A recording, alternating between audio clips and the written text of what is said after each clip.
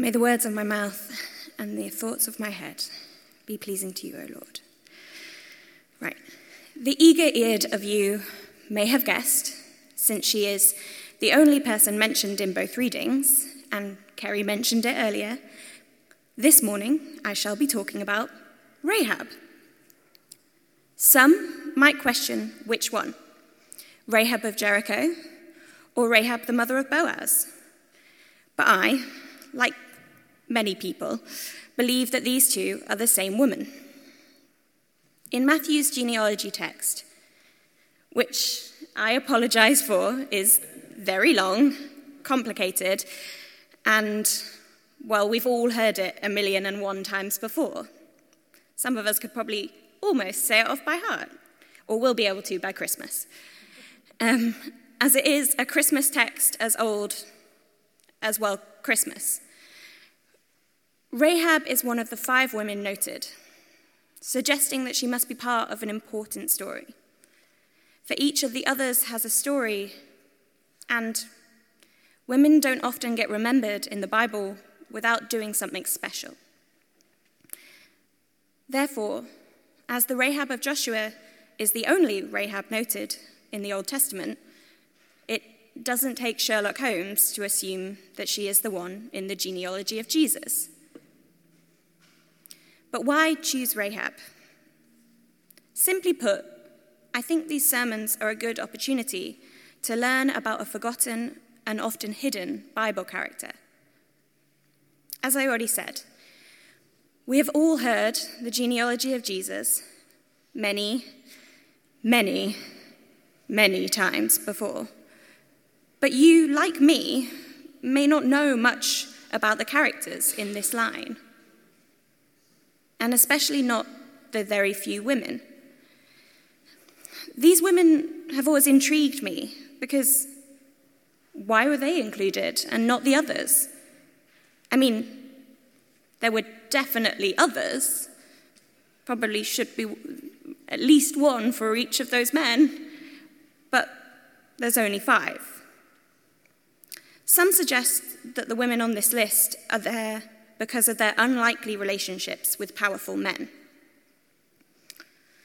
I, however, think that Rahab, at least, and the others, are there because her story and theirs predict something about how Jesus will and how the church should act.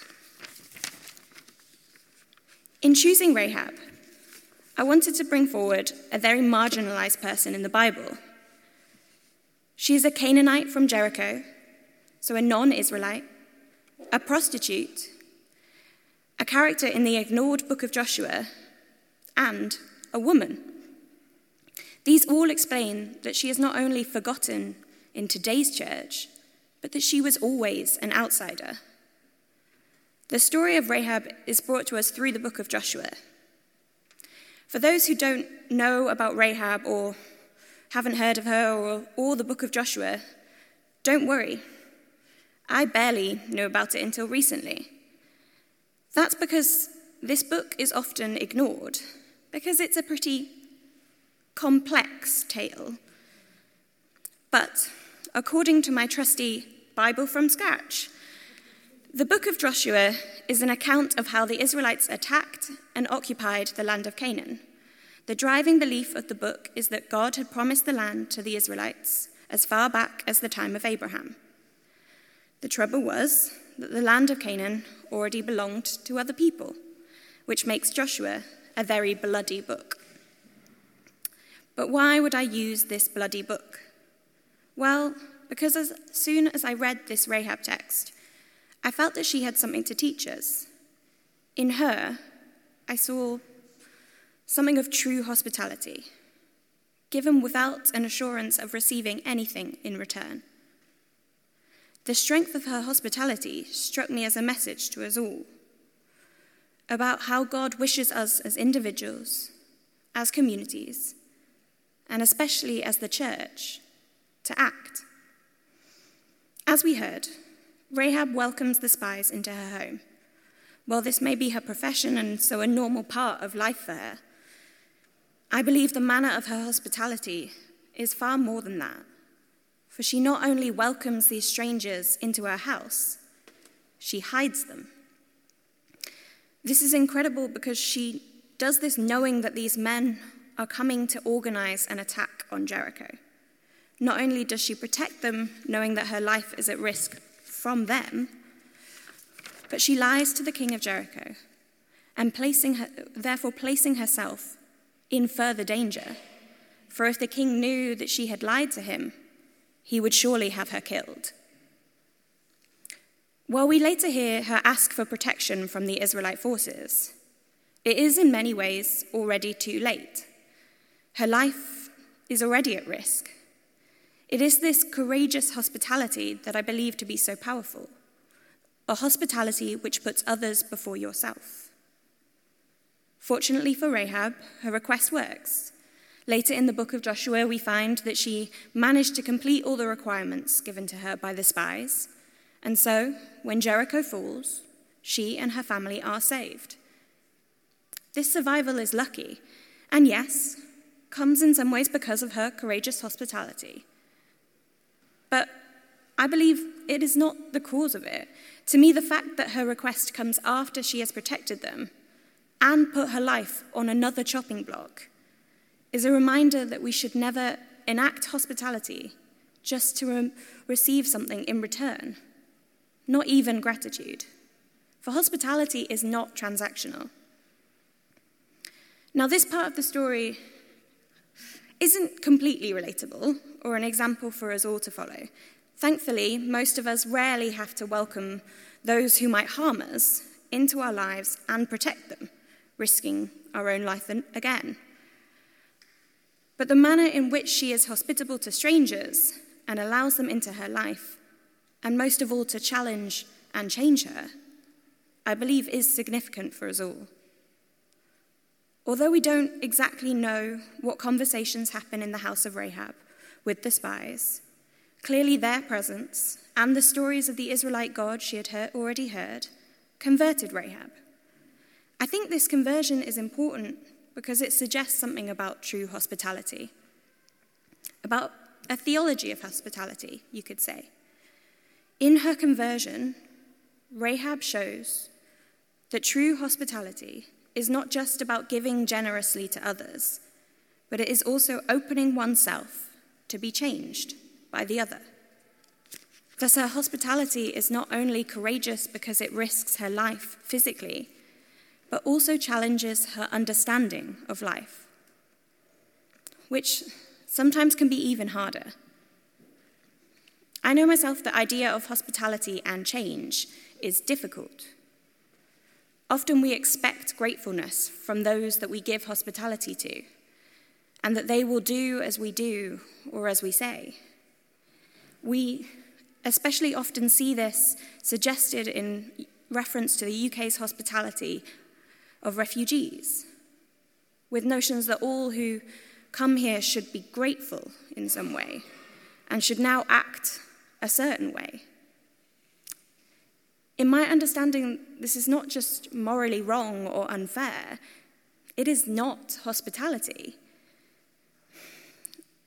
In another way, personally, I've been thinking a lot about what it means to give true hospitality. Having recently moved house, I've wondered a lot about how I am hospitable to others. I love having people around, but I also notice that I really struggle with the idea of others changing things, even the simplest of things. For example, and beware, now a very middle-class example is coming up. For the first time as an adult, in my own home, I live with a dishwasher. I know, fancy, it's exciting. So after dinner has come an offer from friends to clear up. Now this is an offer I gratefully accept, but here's the thing I've noticed, that when I then reopen the dishwasher and they have put things in differently than I would, I get a little bit annoyed and it bothers me. This small change really, bothers me. Now, this is a bit of a silly example and a very unimportant one. but I hope the idea is something we can all relate to. When we welcome people into our lives, very often we struggle with the changes that may come with that. But Rahab shows that we must welcome, or at least be open to, those changes. As I said, her story shows us something about Jesus and the church. Throughout the Gospels, Jesus gives hospitality to those on the margins, especially people who contradict and challenge societal norms. In these actions, Jesus and the expectation of Jesus is changed, just as Rahab is, and just as we are called to change. Therefore, to me, her story and place in the genealogy reinforces that we are called by God to practice a radical hospitality. With this, Rahab is an example to us, especially at this time as a congregation. She welcomes new faces into her home and her life, and through them, and the stories she has heard of them, she is changed. And she welcomes that change. As we as a church prepare to welcome someone new into our fold in the shape of a new vicar, as well as the many visitors we will receive over the Christmas period, perhaps we can remember Rahab and see if we can act a little like her. In fact, filled with Rahab's courage, I believe we should act in radical hospitality. So, let's get ready to be changed.